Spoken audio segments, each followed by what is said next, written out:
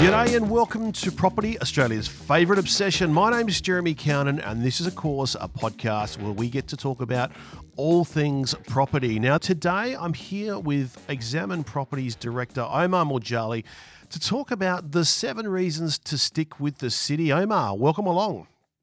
G'day, Jeremy. Thanks for having me. You're very welcome.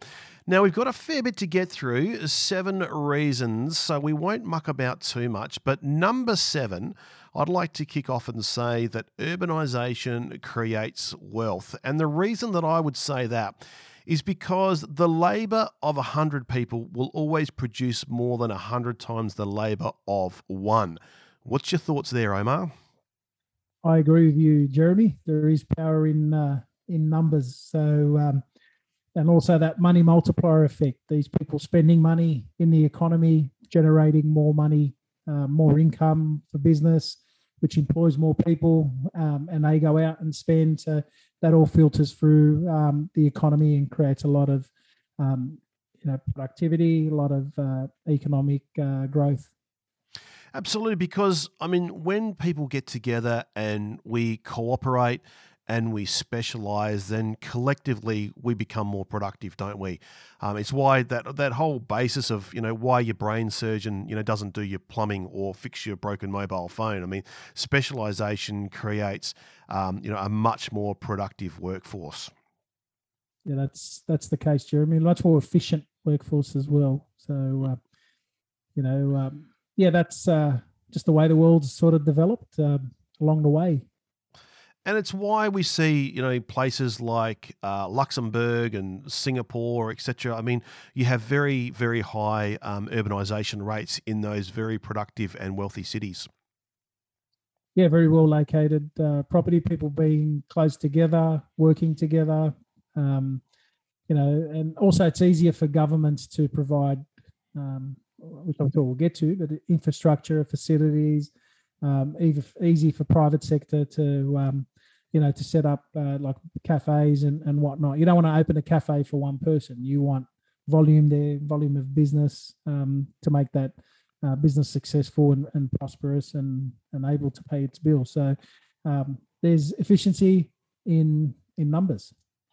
Well, that's a probably really good segue into our 6th reason, which is diversification, in that, in a major city, you have lots of choices, don't you? That, as you said, you can't just open a cafe for one, but when you have a major metropolitan area, then you can have many cafes from which to choose from. Yeah, you got a lot of options. A lot of cities offer, very diverse lifestyles. So you can go to a country town. You might have, nice green space. You could have horse riding or a few sort of different options. But when you're in the city, you pretty much got access to almost everything in one spot. So that's very attractive for people. You're absolutely right, because it enables people to, to go and do the things that they want to do, whether it's where they want to socialise, particular shopping outlets, or whether they want to be involved in that eating scene, or just the choices of going to different beaches or play different sports. I mean, there's a whole lot of choices that comes from living in the city. Yes, even down to entertainment, bands. When international rock stars and bands come to Australia, they'll generally play in the capital cities. They might go to the Hunter Valley Wine District or something like that. You'll get Lionel Richie or someone, but they're appealing to that certain demographic as well, where people will travel up there. But generally it's all capital city based is where the action is. Where it's just the choices, the diversity of options for people.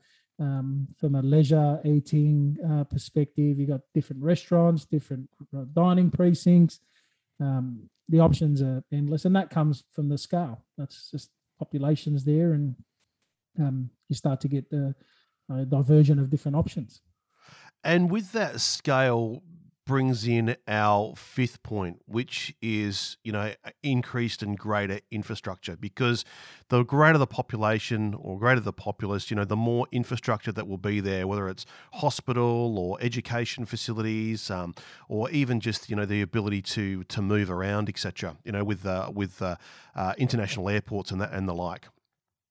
Yeah, it's just again, you got the population for government to justify that. You don't want to build a massive international airport in an area where there's not much population, or very few people will be coming in and flying in, or even transporting freight and goods. Most of that population's in the city. That's where it's generally headed for. But also education, like you mentioned, Jeremy. A lot of the the best universities that offer the widest range of courses are located in the capital cities.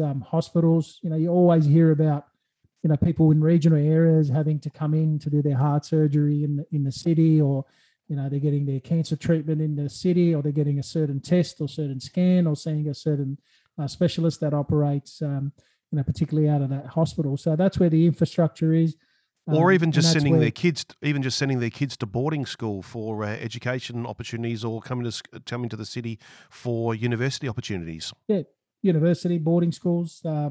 That's what most of the boarders in boarding schools are from regional areas. You do have obviously people from overseas, and some parents in the city that got a problematic child that they want to ship somewhere else or to a different city, or so the bulk of them are from regional areas, the agricultural belts, or come from regional massive farm holdings, very remote. You got a lot of indigenous kids that come into the sort of boarding schools in the city. So that's where the infrastructure is. That's where the variety of different education. A lot of the world-renowned universities are generally in the capital cities in Australia as well. So it's not just transport infrastructure.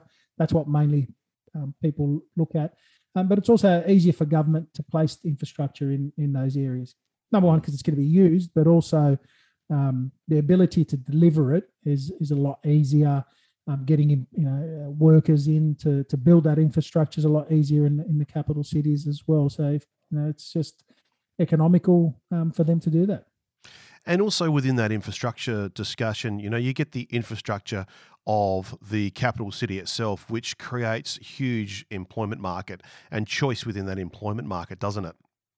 Yeah, you've got a sort of diversified workforce. You've got different employment opportunities for people of all different careers and walks of life. So it just all feeds off each other. Jeremy, I guess that's what we're trying to get across to people is that's absolutely where the options. The connectivity that and the fact that the sum of the whole is greater than the parts in a city option is very important. I mean, the fourth reason I had is that the cities are they've got greater resilience to shock because they're not reliant on just one industry. When you've got a regional town that is very reliant on either an agricultural sector or a miner or tourism, etc., that they're very susceptible to the shocks within that industry in itself.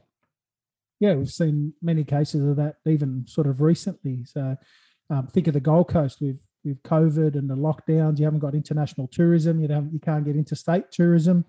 The hospitality and tourism industry there really suffered, and the whole economy will suffer as a result. Luckily, it wasn't long term, not as permanent as them shutting down a flour mill or an abattoir. And these, everyone has seen on the news these abattoirs shutting down in country areas, and the shock, because a lot of the people that aren't working their farms or not working in a cafe in the town, a lot of the breadwinners are working in that industry. And the biggest one we've seen obviously recently is the mining slowdown that sort of happened in Australia in the middle of last decade, and the impact on the WA property market, on these towns that had all this population attracted there.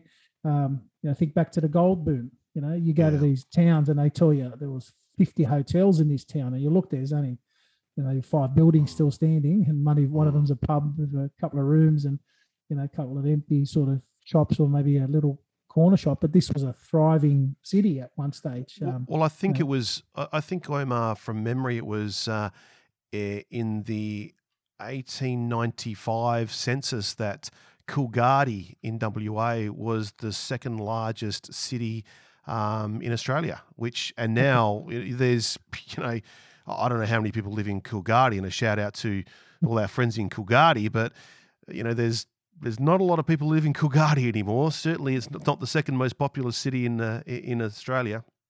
But that's where the economic prosperity was at the time. So these gold rush towns, people wanted to make money. People from international came, migrants attracted there, looking to stake their claim and get rich, and that's where the employment opportunities. And also on top of that, that's where the pubs were. There's providing services, and I hate to say it, but the oldest tradition in the world, and it just attracts other businesses servicing the people that are working in that business, and also selling shovels and servicing equipment and whatnot. And we saw that on a large scale during the mining boom in Australia. And just having diversified industries is very important. It's like a blue chip stock. It's if it's like a shop that just sells, if you're just going to sell disposable pens, you're at risk that people don't want to buy those pens. But if you're selling stationery in general, you might have sales for pens drop off, the sales for paper pickup or erasers or rulers. Like, you've got other goods that you're selling, and it's the same in terms of the job market. You want different industries. So if one does slow down, so tourism slowed down obviously for Sydney, but the economy kept going. We lost international students, but you had the financial sector was still going, the construction sector. So there was jobs in different types of industries, and it just makes it a lot more shock-proof, like you've said, Jeremy. Absolutely. So our third reason to stick with the capital cities is the transportation network. Now, we sort of touched on this a little bit with regards to infrastructure, and this sort of shows how intertwined all our drivers really are. But when we're talking here about transportation network, we're talking about the ability to get around a city to access those different opportunities, tram and rail opportunities. We've spoken about airports, but it's important that we think about things like ports as well. And even the ability to catch an Uber to get to and from a friend's house is, there's much more opportunities for those transportation networks within a city as compared to what there is a regional town. Yeah, and it just creates efficiency and the ability for companies to operate, generate profits, and whatnot. And as an example, you hear about these great mining opportunities in Africa, but the infrastructure is not there. So the mining companies have to go and build this infrastructure because they've got to try and get these mined ore across to the ports and shipped off to China or whatever. But so infrastructure just facilitates people's movements, lifestyle, but also for business. Bringing goods, moving them around, moving people around to attend meetings and whatnot. Bringing in experts. I need someone to fix this computer server. It's just whatever it is for business. Transport is very very important, not just for people traveling overseas and going on tram rides around the city, but for businesses to do business. It's very important. So we're up to number 2, our second reason, our second to last reason why we want to stick with the city. And I think this is an important one that, within a city context, you have a much deeper pool of tenants, don't you? There's much more variety of people who need to rent. And consequently, that deeper rental pool, makes it much easier to find a tenant than in a very small country town, where you don't have such a deep tenant pool. Yeah, that's. I think that ties in just with the diversity that you get in the cities. You do have a variety of different people, different levels, different employment, different nodes. I think it sort of ties in with the economic prosperity. If you're in a regional town, and again the flour mill shuts down or the abattoir, and people start to move away from that town, then your tenant pool I guess, is taking a big hit as well, and also quality. You can be fussy in a city. Sometimes in these regional areas, you start to drop your standards and probably take on tenants that you normally wouldn't have at certain times. Obviously, that's just a generalization. Yeah, and there could be tough times where things slow down, and then you're starting to drop your standards and probably taking tenants that might create you a bit of grief down the track. So deeper pool of tenants is very important. But you can also, I guess on the flip side, you can come unstuck in the city buying certain types of property as well. So in a broad sense, you just have a lot more options with the population in the city. Well, that brings us to our number one reason, which is the final reason as to why we think you should stick to the city. And that is exactly on that point, is that you've got a deeper pool of purchaser, like in the tenant pool. When you come to have to sell, or when you want to sell that property, you've got a much greater interest from, a much more diverse group of people who will be interested in purchasing the property.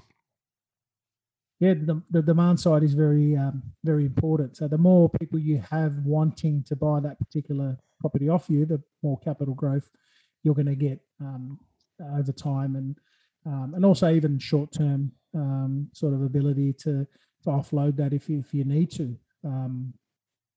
So the more people that are there, the more people that want to live there, have the money to purchase it most of the times. So that the deeper the pool of purchaser, then the safer it is, and also the more demand you're going to get, which is going to drive up the price of that property asset. Exactly right. Well, that is our 7 reasons to stick with the city, Omar. Now, if people want to get in contact with you to discuss their property needs, how's the best way for them to get in contact, Omar? Yeah, the best way is just to jump on our website, examineproperty.com.au. You can submit an inquiry, send us an email. There's our contact details is there as well. We're happy to chat with anyone. We're not and give you some tips. You don't necessarily have to use our services if it's not right for you, or if you want to do it yourself. But we're happy to provide a level of education to people, and if we can be of more service, then we're happy to take it on. Well, if there's one thing I can guarantee absolutely to our listeners, is that Omar loves to chat. So feel free to get in contact. I'll put his contact details, of course, in the show notes. To the listeners, thanks for joining us. We really do appreciate. If you have enjoyed today's episode, then please tell your friends all about it, and don't forget to like, subscribe, and leave us a rating or review at Property Australia's favourite obsession. I've been your host, Jeremy Cownan, and Omar. Until next time, let's keep obsessing about property. Any opinions or recommendations expressed should be considered general in nature, as they do not consider your personal objectives or financial circumstances. You should therefore consider these matters yourself before deciding whether the advice is appropriate to you and if you should act upon it. Should advice be sought, please seek an appropriately qualified advisor. Investing may not be appropriate for everyone, as there is inherent risk and the possibility of loss when investing in financial assets, just as there is the possibility of profits. While useful for identifying patterns, history and past performance do not guarantee future performance. Calvin Flack has a commercial relationship with guests appearing on this production.